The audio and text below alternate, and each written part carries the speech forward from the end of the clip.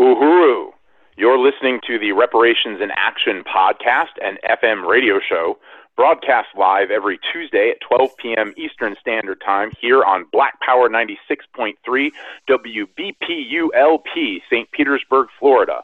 Now available as a podcast as well. You can follow Reparations in Action on Podbean at uhurusolidarity.podbean.com. That's uhurusolidarity.podbean.com. My name is Jamie Simpson. I'm Penny Hess. I'm Jesse Neville. And we'd like to welcome you back to this week's Reparations in Action roundtable discussion of some of the most pressing issues of these times of a colonial system that is in profound crisis. So we want to begin by acknowledging that we are all white people who listen to and participate in Black Power 96, a Black community radio station. And we want to begin by saluting the Black Power 96 radio station and the African People's Education and Defense Fund, the nonprofit that guides the work of Black Power 96, not just explaining the world, but changing the world. The mission of the African People's Education and Defense Fund is to address grave disparities faced by the Black or African community in economic development, human rights, education, health, and health care. So we unite with that. We salute the studio and African People's Education and Defense Fund. And we just want to say that we are here to address other white people listening to this Black community radio station. All of us are white people who believe in solidarity with African liberation and reparations to African people. We believe reparations is our responsibility as white people and is a question that demands action on the part of all European or white people. We will sum up the headlines from the perspective of the African or Black working class and from the perspective of unity with reparations and self-determination for African people worldwide on the terms of African people. So as always, we're going to start by summing up the headlines with the summation of what Chairman Omali Yeshitela, founder and leader of the Uhuru movement, has termed the colonial virus, the coronavirus or COVID-19. Cases in the U.S., confirmed cases of coronavirus are now at 2.36 million. Deaths confirmed in the U.S. from this colonial virus are 122,292 at last check today. Nearly half of all states are seeing a rise in the cases and hospitalizations due to coronavirus. And Florida, the state itself, is expected to be the next epicenter of an outbreak in the U.S. And all of this is happening in the wake of a weekend during which President Trump held an incredibly irresponsible rally and white nationalist rally in Tulsa, Oklahoma, that though it was very underattended from what it was announced to be, still represented a big breach of safety measures with respect to the coronavirus. So in that context, let's dive right in to the questions of the day, Jesse and Penny. We wanted to discuss the entire question of colonial symbols coming under attack by African people, by the masses of people, and in particular, recently, the Museum of Natural History in New York City has, after many years of complaints from activist groups, is removing an offensive colonial statue of Teddy Roosevelt. And this is a statue which, Penny Hess, you yourself witnessed at a critical time. And can you tell us a bit about this statue? Uhuru, yeah, it's great to be on, and really want to salute Chairman Omali Yeshitela, who is the leader of the African People's Socialist Party and the African People's Solidarity Committee, the white organization under its leadership, of which I am the chair, have the honor of being the chair. And I want to salute the leadership of the party, including Deputy Chair Omisane Yeshitela, who made this show possible and our understanding. So it's very exciting to be here today. One of the things that Chairman Omali Yeshitela, who's had many web shows and press conferences and different kinds of events during the last couple of months of this lockdown, one of the main issues and questions of this and then the subsequent police murder of George Floyd and the powerful resistance led by the African working class that we're seeing, just like deepening the crisis of imperialism and really ripping this white nationalist, parasitic capitalist system to shreds. One of the things the chairman has consistently put out is that the conditions that African people face in this country and wherever they are on the planet is colonialism, not racism. And that I think that this is something that is, this is of course that's always been a key understanding of the party's political theory of African internationalism since the very day that the African People's Socialist Party was founded in May of 1972. But it's becoming so clear that every aspect of the life of African people is one of oppression. There is no segment of life that an African person does not face profound oppression, extreme violence from the state, and poverty, and just the wrath and the violence of the general white population in this country and wherever African people are on the continent or wherever they have been forcibly dispersed around the world. So I think that what we're seeing right now is just complete evidence of that scientific analysis of the chairman, that this isn't based on the ideas in white people's heads. This is based on the state and the struggle of African people is against colonialism. And that's what we're seeing in a symbolic way in the demands for every monument and statue that represents colonialism, that represents white power, that represents parasitic capitalism built on the enslavement of African people and genocide, being ripped down by this incredible movement led by the African working class that we're seeing going on inside this country right now. So, of course, we've seen all the Confederate generals and statues go. We've seen Christopher Columbus go. We've seen, every, other kinds of representatives of colonial history. And it's really profound that it's going deeper now. It's going deeper. It's not just the most obvious Confederates and all that kind of thing. It's going deeper into colonizers and leaders of the colonial state. Their statues are being called to, being forced to be removed. And one of them is the statue of Theodore Roosevelt that stands in front of the Museum of Natural History in New York City. And I was there about 9 years ago, almost 10 years ago, when New York, another comrade and I, by the way, Ruby Gittleson, we went there to see New York's exhibit that was a temporary exhibit that was taking place in this museum of, quote, slavery in New York. And, as we were going into the building, it was the first time I had been in that building that I remember, that we walked past this giant statue of Theodore Roosevelt on a horse with an African on one side and an indigenous man on the other side, this bronze statue that's on a pedestal very high. I think a lot of people perhaps walked into that without ever looking up at it. And it shows that the African and indigenous men are walking, and it almost looks like that they're holding up the horse that he's riding, that they're actually holding it up, which is completely, what the reality is, that this land and white power is built on the genocide of indigenous people, the theft of their land, and the enslavement of Africans, and the massive wealth that was built on that. So now this movement is targeting this statue, which is has been in front of the Museum of Natural History since 1940.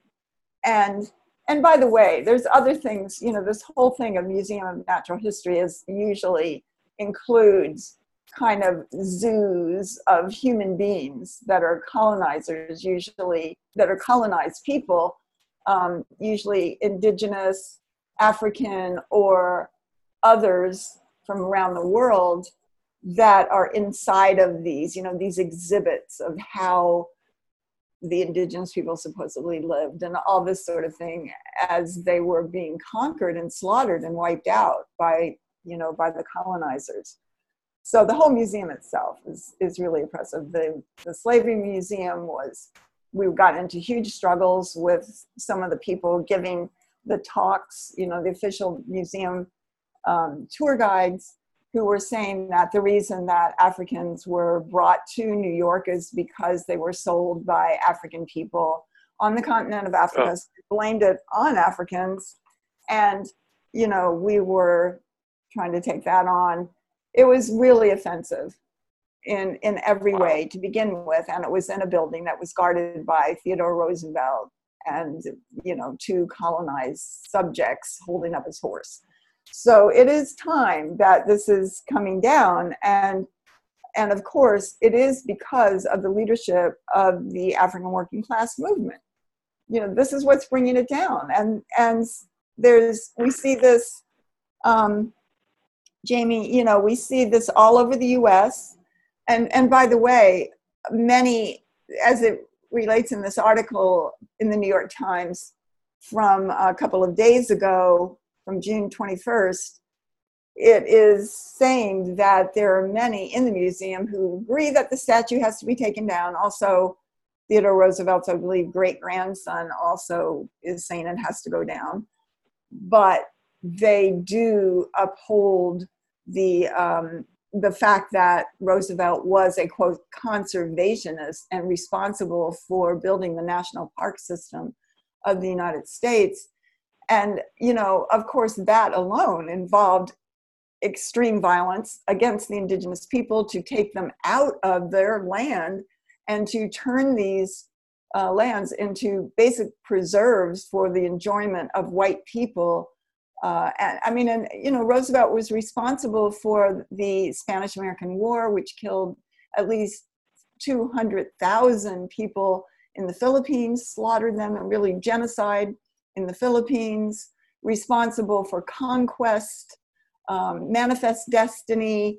He used to force indigenous people to come to the White House and ride their horses with their full headdress on, just in a demeaning colonizer way to show a conquered people.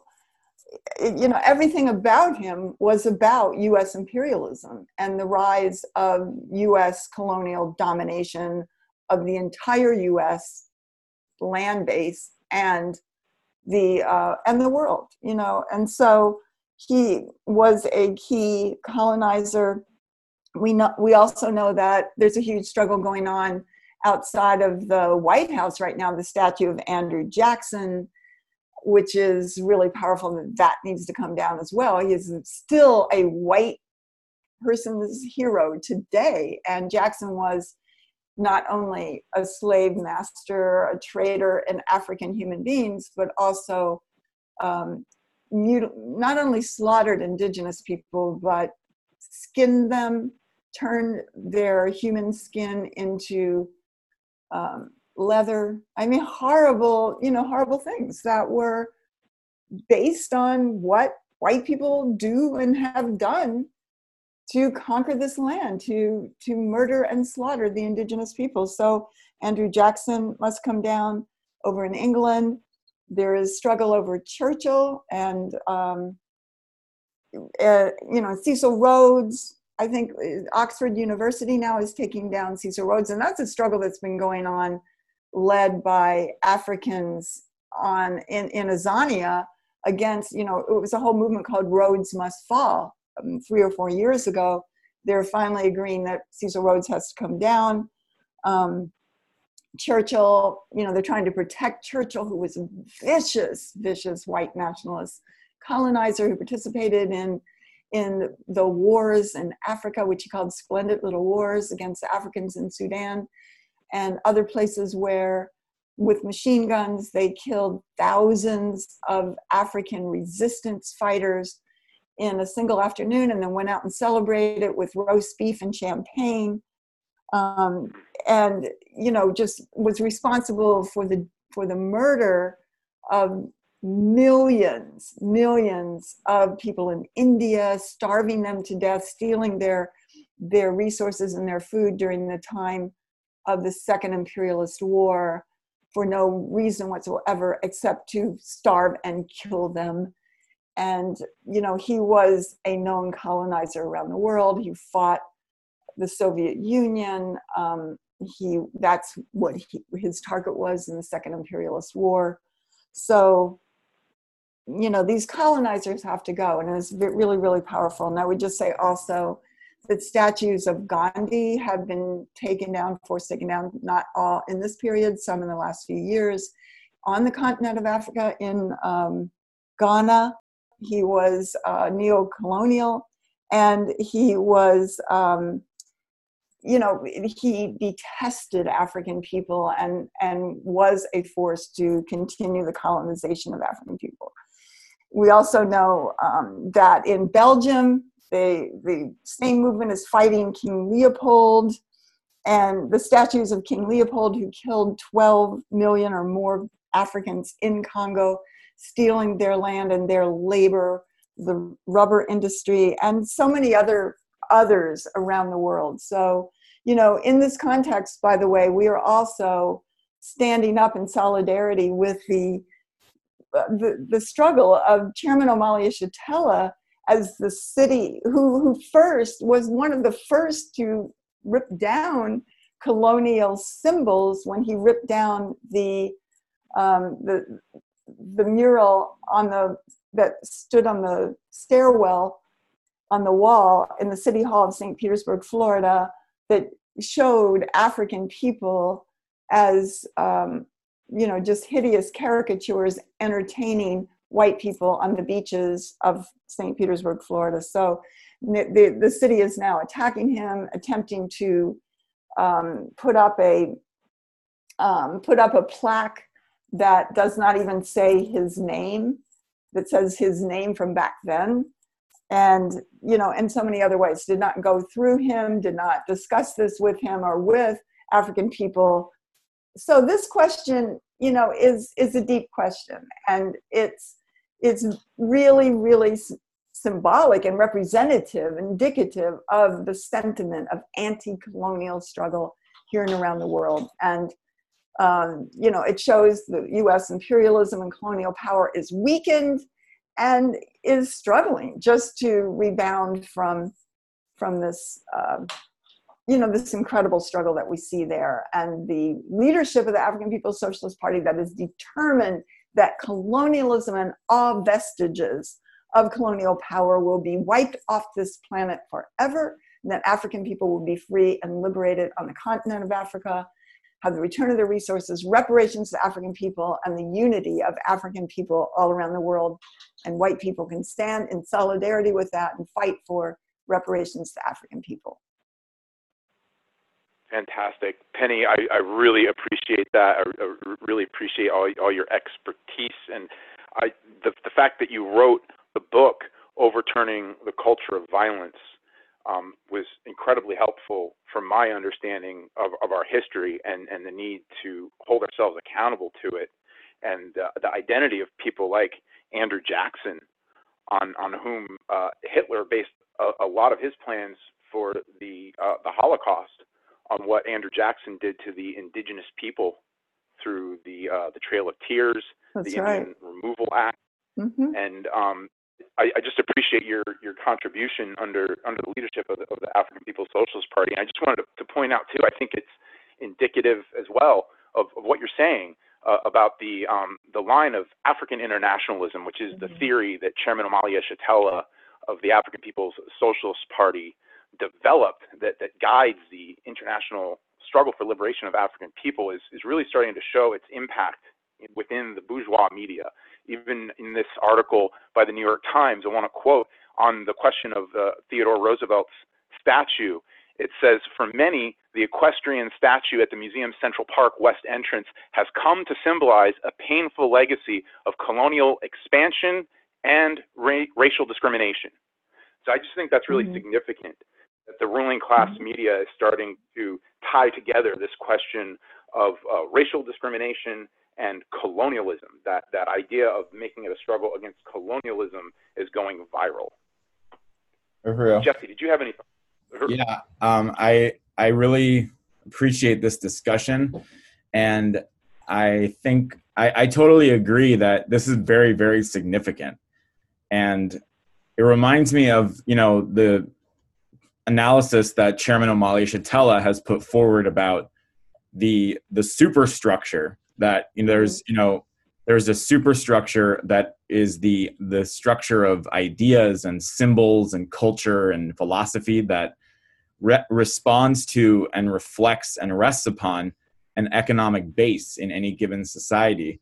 And of course, the economic foundation of the whole superstructure in the world today is parasitic capitalism and the enslavement and colonization of African and other oppressed peoples around the world.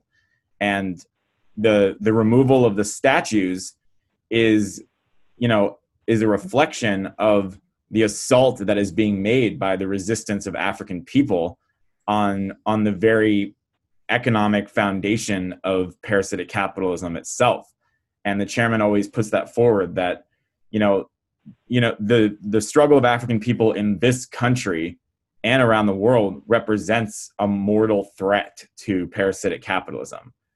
So it's very powerful, and it's great. They all have to come down, and the whole system that they represent has to come down. And I totally unite with Chairwoman Penny that white people have to get involved, have to get organized, have to get under the leadership of the African People's Socialist Party and build solidarity with the African anti-colonial struggle.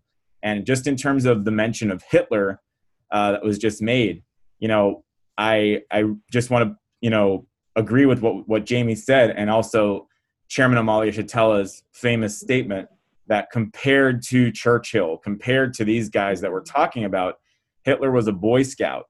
And that nothing Hitler did could even compare, even in terms of sheer numbers, but that what made Hitler into the ultimate tyrant in world history in the eyes of white people is that he did to a sector of the European population who were Jews what Europe as a whole, including Jews, had been doing to the rest of the world since the dawn of colonial slavery. And in fact, there's books that have been written about this, that all of the so-called Nazi race laws and things like that were written, they studied Jim Crow law in the United States when formulating the whole legal framework for Nazi Germany with regards to Jews and others. And the Nazis actually decided that some of the Jim Crow laws were too harsh, so they didn't use all of them. So it's true. It's very true. And colonialism has to be destroyed. For real. Go ahead. That's just stunning, Jesse. I'm just off the top of my head, I'm thinking how many fictionalized accounts there are in the superstructure, as Chairman Omali calls it. I believe there's a Philip K. Dick book and now a TV series, kind of a counterfactual about what if the Nazis had won, and what if America were under the rule of the Third Reich, and the fact that the Nazis themselves were trying to emulate America, were trying to be exactly what America is, this prison of nations where white people have the right of life or death over African and indigenous people. And they weren't, even if I'm not mistaken, Hitler himself acknowledged he wasn't able to get to the point that Andrew Jackson get. I just wanted to put forward the petition of the International People's Democratic Uhuru Movement that is on change.org, the petition on the crime of genocide against African people in the United States, which has 112,747 signatures at africanstowardsgenocide.org. Please circulate that and sign that. That is a brilliant petition. charging genocide against African people in the United States, and is just, just getting massive response right now. Uhuru. Could you say the website one more time? AfricansChargedGenocide.org. It's on change.org, but you can get there through AfricansChargedGenocide.org. Fantastic. Remember, these statutes coming down is a good thing, but it can't replace the need to overturn colonialism itself and win reparations. You're listening to Reparations in Action. We'll be back in a moment.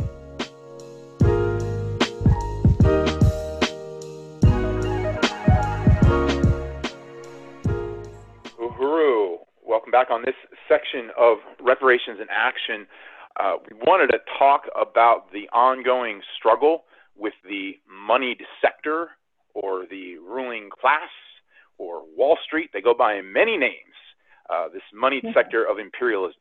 And Jesse Neville, can you update us on that struggle? Uhuru, yes. I'm looking forward to discussing this today. So the Uhuru Solidarity Movement, as some of our listeners may know, is involved in waging a major campaign under the leadership of the African People's Socialist Party and Chairman Omali Yeshitela to demand reparations from the banks and corporations in this country and internationally for reparations to African people, specifically in the form of ongoing transfer of resources to the Black Power Blueprint project in St. Louis that represents the front lines of the struggle of African people for political and economic power over their lives.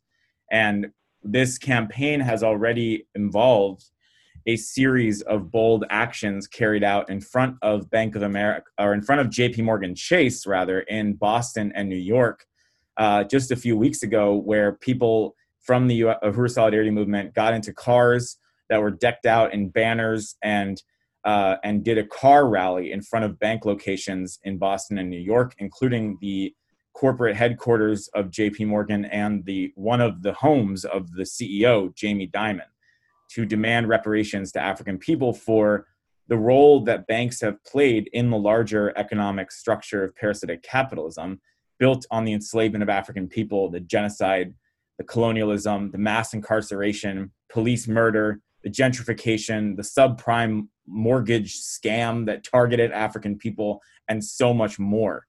And the Uhuru Solidarity Movement also hosted a very powerful press conference with Chairman Omali Yeshitela as the speaker in front of Bank of America that was covered in the bourgeois media and has resulted in a growing demand, not just for reparations in the abstract, but for banks to actually pay reparations. This is something that is really catching on, and the Uhuru Solidarity Movement is going to be intensifying this campaign in the coming weeks and months, as we go forward in this year. Uhuru, this is Penny, and I just really want to salute that brilliant press conference, I believe a week or so ago.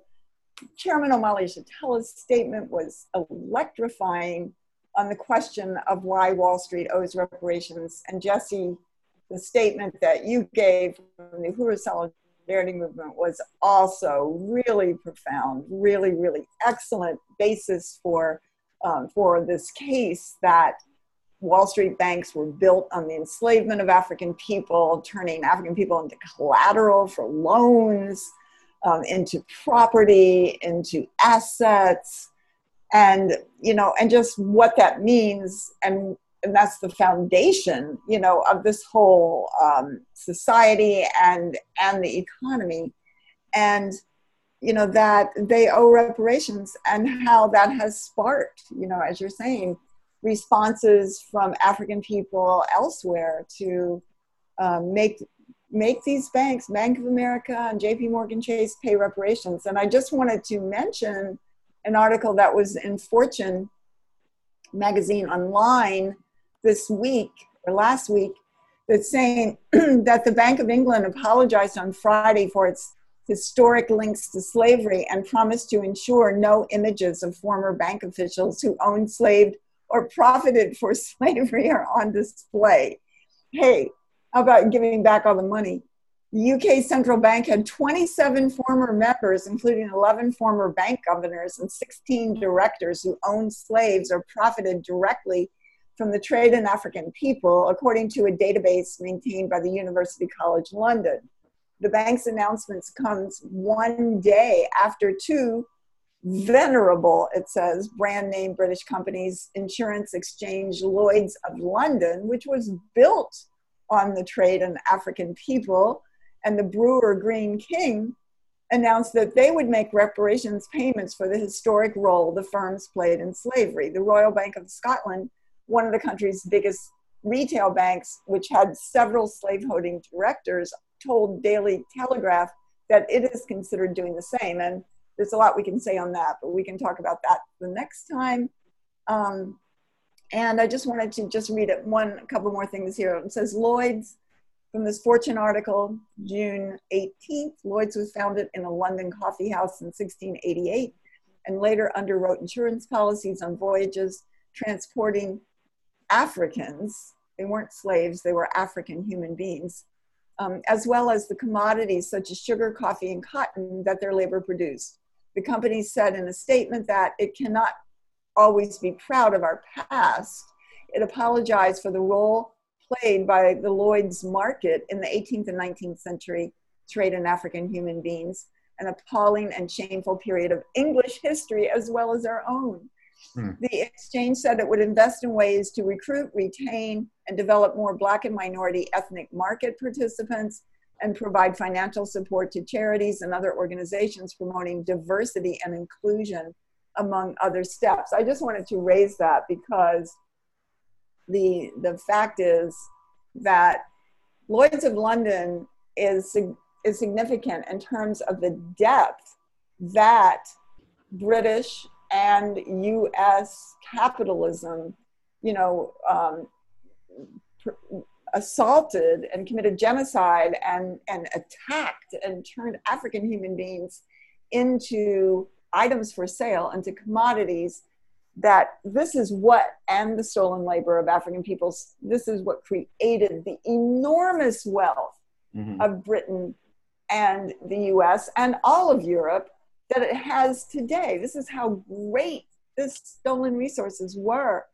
And what they have done to African people. Britain owned an empire upon which the sun never set.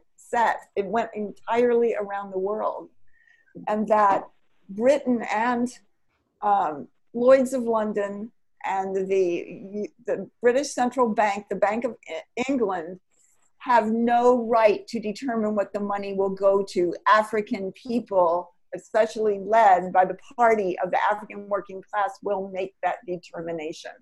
For them to say, oh, this is what we think you want, or this is what you need, is the ultimate of colonial domination. And this struggle will continue to go on. And it's being raised and deepened every day by the work of the African People's Socialist Party and just the deepening of the colonial, anti-colonial struggle being waged by African people here and around the world.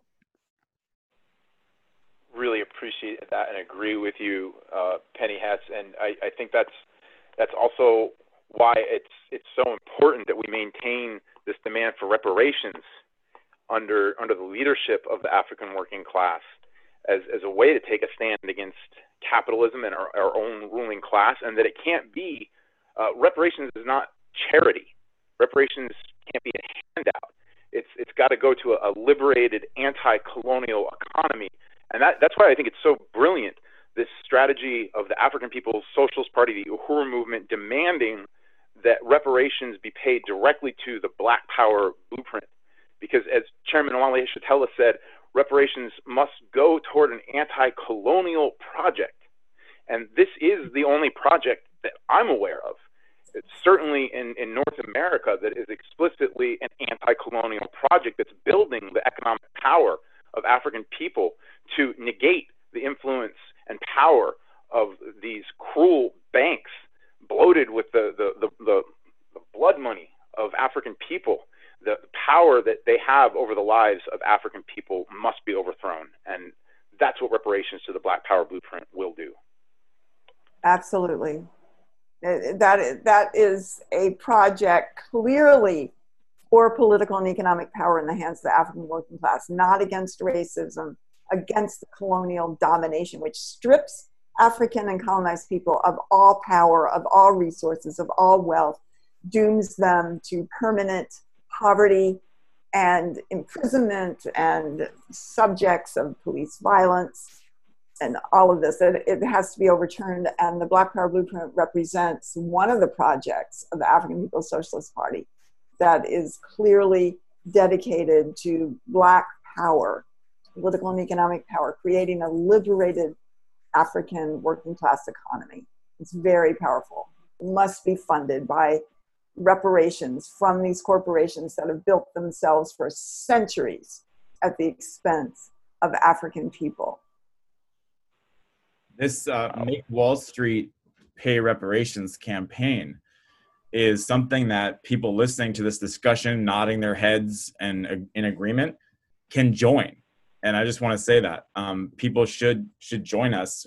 You can participate in our committee meetings. You can go to uhurusolidarity.org/Wall Street to get more information and fill out the form to get involved, or email info@uhurusolidarity.org and get involved in working under the leadership of the African People's Socialist Party to wage this struggle and turn our backs on our own ruling class and join the anti-colonial struggle, which is the essence of a real fight against capitalism.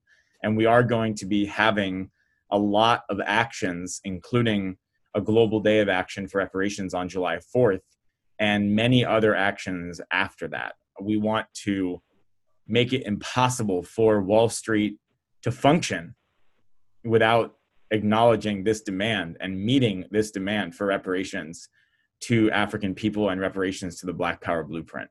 So I just wanted to make a plug for that anyone who's listening that wants to be a part of this, which I know there are many thousands of white people out there who want to take a stand on the forward side of history. This is where it's at, this campaign right here, to make Wall Street pay reparations. This is not Occupy Wall Street 2.0. This is a whole other thing. This is part of the African Revolution. And this is our front that we have to carry out, our responsibility that we have to carry out under the leadership of the vanguard party of the African working class. So, uhuru. Jesse, I was wondering, I'm sorry, Jamie, just one thing. I was wondering, Jesse, could you say a little bit more about what the Global Day of Action for Reparations on July 4th will involve?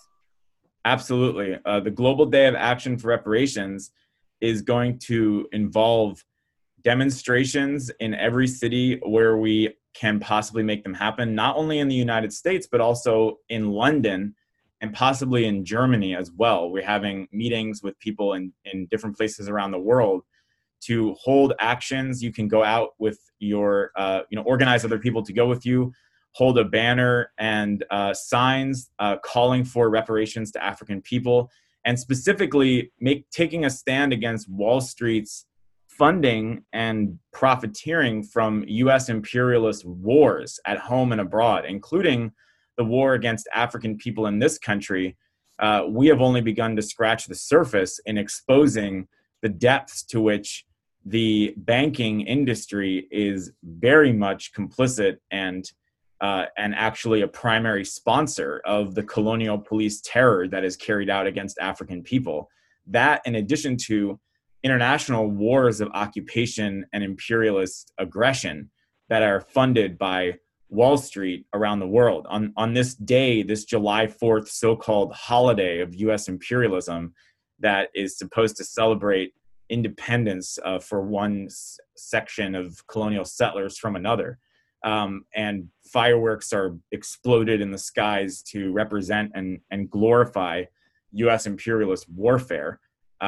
We want to mobilize white people around the world to come out and transform that into a day of solidarity with independence for African people, a global day of action for reparations to African people in the U.S. and around the world.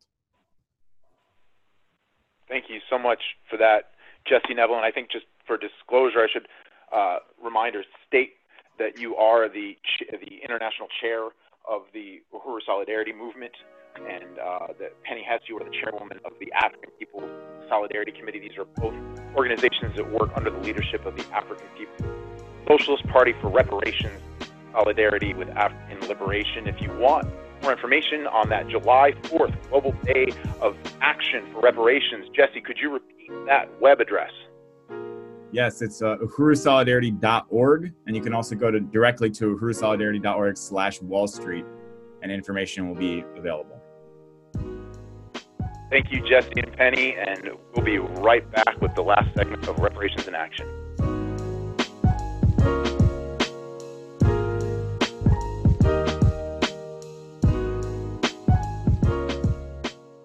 Uhuru, welcome back to this segment of Reparations in Action, this 23rd day of June 2020. And this past month alone, there have been 6 African human beings found hanging from trees. We want to turn now to Jesse Neville to give us some details of this from a Washington Post article. Uhuru, Jesse. Uhuru. So this is an article from Washington Post called "Police Say Deaths of Black People by Hanging Are Suicides. Many Black People Aren't So Sure," which is quite an understatement. Clearly, what is meant is that African people are very sure that what they're referring to as suicides are just lynchings, colonial murders of African people. This article is written by Stacey Patton, who is the author of a book that is being published soon called "Strung Up: The Lynching of Black Children and Teenagers in America from 1880 to 1968. And the article reads, "The historical seasons have changed, and once again, America's trees are bearing a strange and bitter fruit, dead Black bodies. In less than 1 month, 6 Black people have been found hanging from trees in California, Georgia, New York, Oregon, and Texas. Authorities say that all of these deaths appear to be suicides with no signs of foul play. But family members of the deceased protesters and activists and some scholars of anti-Black violence are intuitively suspicious about those conclusions. Rumors are also swirling on social media that these deaths are lynchings, with Twitter users saying things like, 'With sound body and mind, I'm here to tell you right now, if my body is found hanging from a tree, I did not commit suicide, I was murdered,' end quote. These incidents are happening at a time of nationwide racial upheaval, when people are already on edge and suspicious about police accounts of their encounters with Black people. Tree hangings evoke traumatic memories of America's grisly history of unpunished lynchings of thousands of Black adults and children between 1880 and 1968. So, and this article also mentions that suicide is part of, it's really a white thing in a lot of ways. The rate of suicide for African people is 60% lower than for white people. And that, it's just not something that happens where African people are committing suicide by hanging themselves. And the article goes on to talk about how, it's difficult for many in the African community to believe that within a matter of weeks, 6 Black people chose to hang themselves by the neck in public from trees, while the fire of racial politics continues to blaze. Kenya Robinson, the mother of Otis Ortiti Gully, 31, who was found hanging from a tree in Rocky Boot Park in Portland, Oregon on May 27th, says she believes her son, who used the pronoun she, was murdered. Robinson says Portland police didn't ask any questions about Gully's death and have treated her concerns with indifference. "You saw a Black man in a tree who was in a homeless camp, and you wrote him off as being a transient homeless and wrote it off as suicide," Robinson told the Portland Mercury. She demanded an autopsy, which ultimately ruled Gully's death a suicide. She also reportedly told police that other homeless people said they witnessed Gully being murdered and hung to make it look like a suicide, and that someone has video evidence.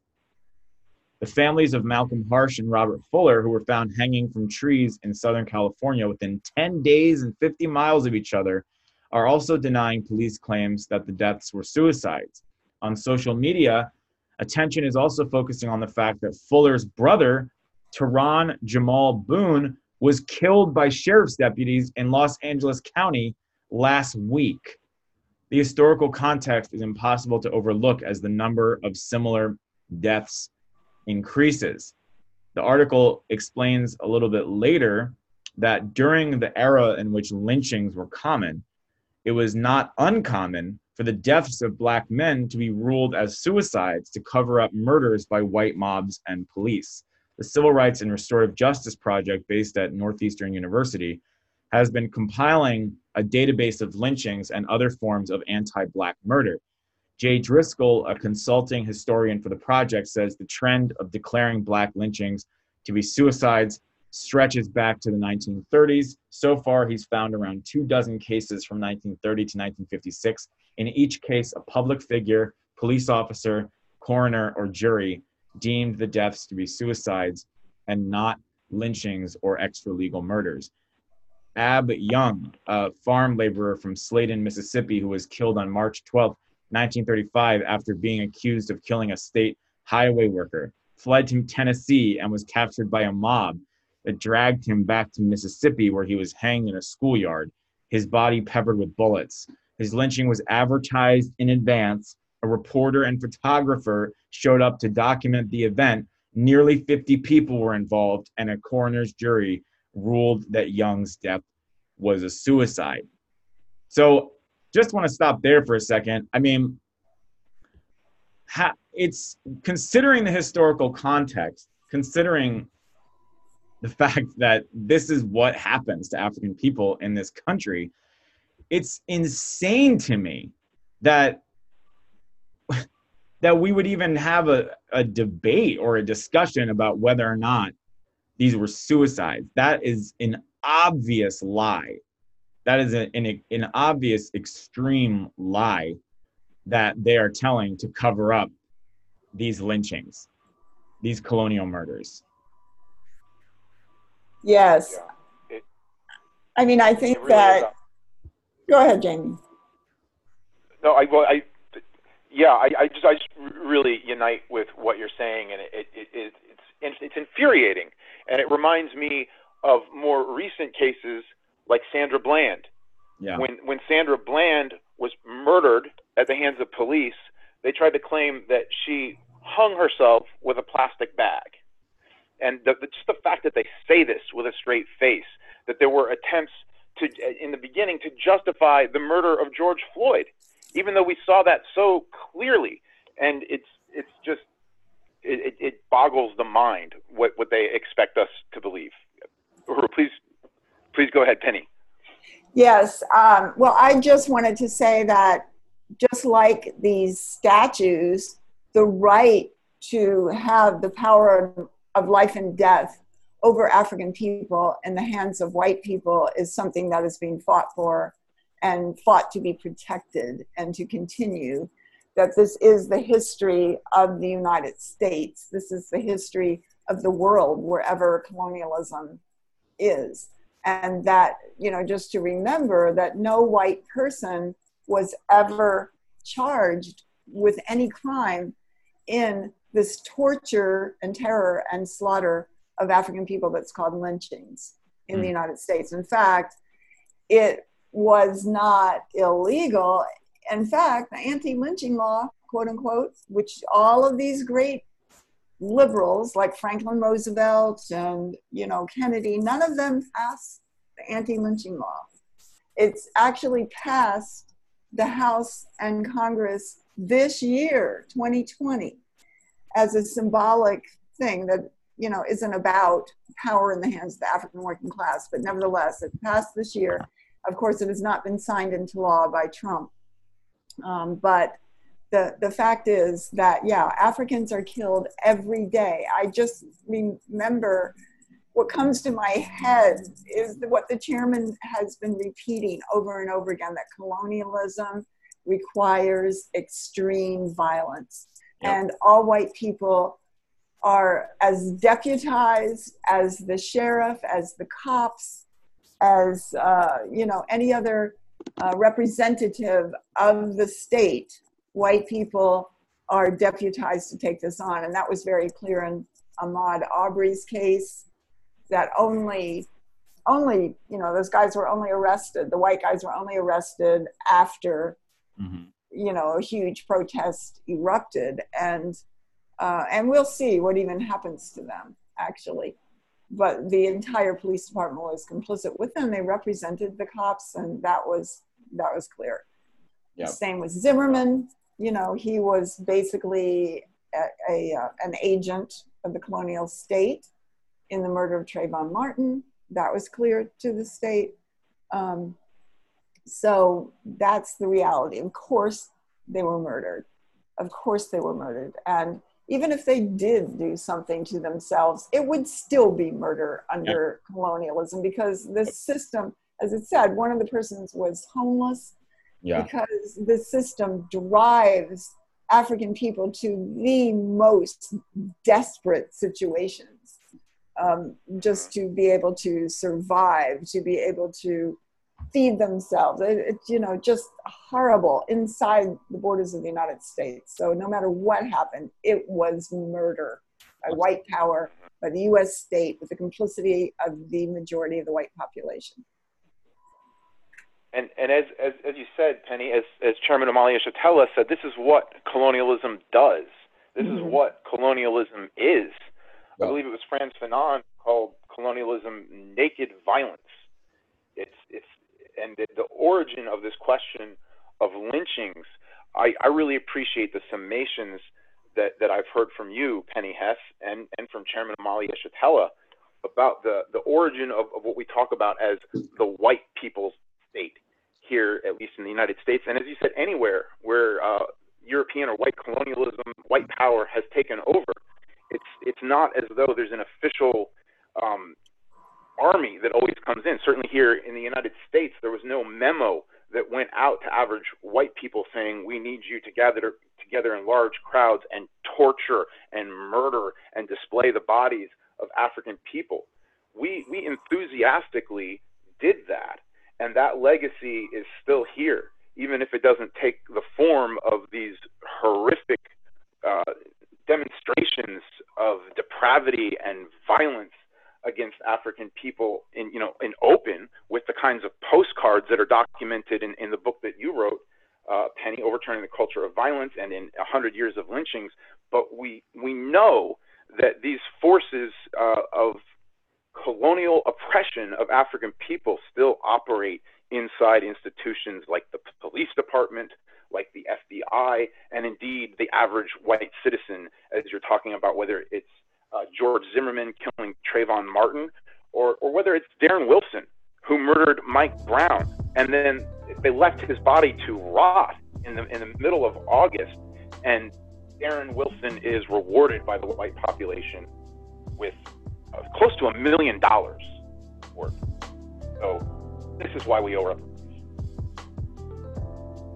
And Jesse, could you help us out with, we have some upcoming announcements. We're coming to the end of this episode of Reparations in Action. I really appreciate both of your participations. We wanted to let everyone know that there's a concert up, the anniversary of the album Let's Get Free by Dead Prez, as well as D'Angelo and Chairman Amalia Shatella. Jesse, can you tell us about this upcoming concert?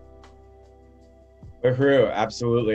This has been a great show today. Thank you to both Penny and you, Jamie. And the Dead Prez event is happening on Friday, June 26, 2020.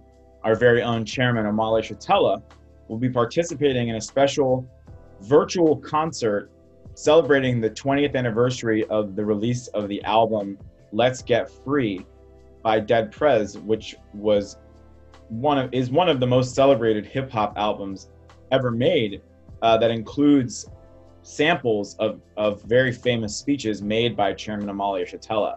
M1 from Dead Prez, the journalist Tim Hotep, who has written for Afropunk, Pitchfork, and other music publications about the significance of Dead Prez and the Chairman. The producer who was behind the album Let's Get Free, Sean C., and the singer-songwriter D'Angelo will all be participating in this historic event on Friday night. So that's going to be broadcast from Chairman Omali Yeshitela's Facebook page, as well as from the Burning Spear TV YouTube channel. And everyone should definitely mark your calendars and tune in for that amazing event. And if you want to hear more from Penny Hass, there is a study tomorrow, Wednesday, June 24th at 7 p.m. Central, 8 p.m. Eastern Standard Time. That's 5 p.m. Pacific, 7 p.m. Central. And it's a political education study led by Penny Hess, chair of the African People's Solidarity Committee and author of Overturning the Culture of Violence. The African People's Solidarity Committee is the organization of white people formed by the African People's Socialist Party to extend the struggle for African liberation and reparations into the belly of the beast. Chairwoman Penny will present a study from the lens of Chairman Omali Yeshitela's theory of African internationalism on the incredible history of African, indigenous, Asian, and colonized peoples' resistance to colonialism, from the beginnings of imperialism's assault on Africa to the present-day rebellions against colonial police terror. And if you wanted to participate in that, you can register at tinyurl.com/tear-down-colonialism. That's tinyurl.com/tear-down-colonialism. So look out for those events on your calendar. And I want to thank everyone who tuned in. I want to remind you, you're listening to Black Power 96 WBPU LP in St. Petersburg. And thank Jesse Neville, Penny Hess. This has been Reparations in Action. My name is Jamie Simpson, and we will talk to you next week. Hooroo. Hooroo.